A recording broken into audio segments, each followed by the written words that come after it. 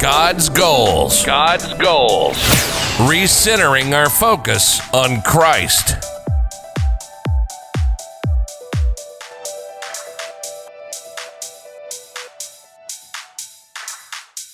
Hi guys, and welcome back to God's Goals podcast. Happy Easter! Happy Easter! Praise be to God. He rose. He rose for you and me. Death could not hold him.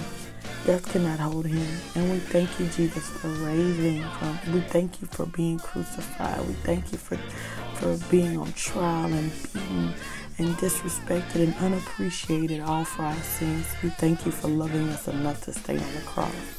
We celebrate your resurrection today, Lord, and we celebrate your life by living our life as you did, or trying to live our life as you did.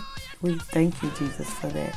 This podcast is going to be extremely short and sweet because today speaks for itself. There's nothing to say. Today speaks for itself other than he rose, and the good news is because he died, we are saved.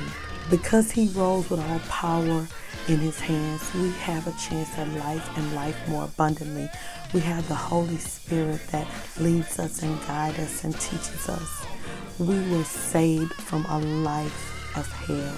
Because what is life without Jesus? We were saved from an eternity of hell because he died, he rose. We know how to live because he taught us. And we thank Jesus for his sacrifice. John 16:33 says, I have told you all this so you may have peace in me.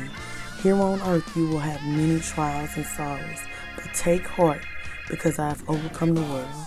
No matter what we go through, and even though we'll be on this world and there'll be trials, there'll be tribulations, there'll be hurt, pain, and disappointment, we can take heart to know that God has even overcome a place that can cause us so much pain. He's overcome that, and therefore we will overcome it as well.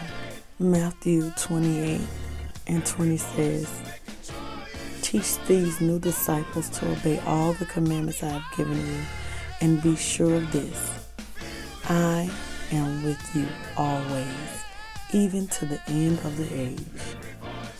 Whew, that reassurance, I am with you always, even to the end of the age. Wow. Thank you, Jesus, for being with us always. Thank you for sending the Holy Spirit. Thank you for dying on the cross, but thank you for rising.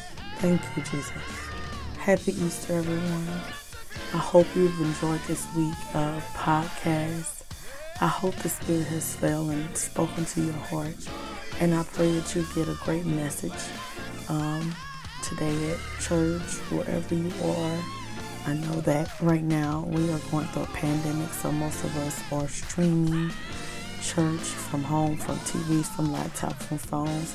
I pray that you don't be distracted by that, but that the Spirit just overtakes you as you receive the message from your pastors, your bishops, whatever.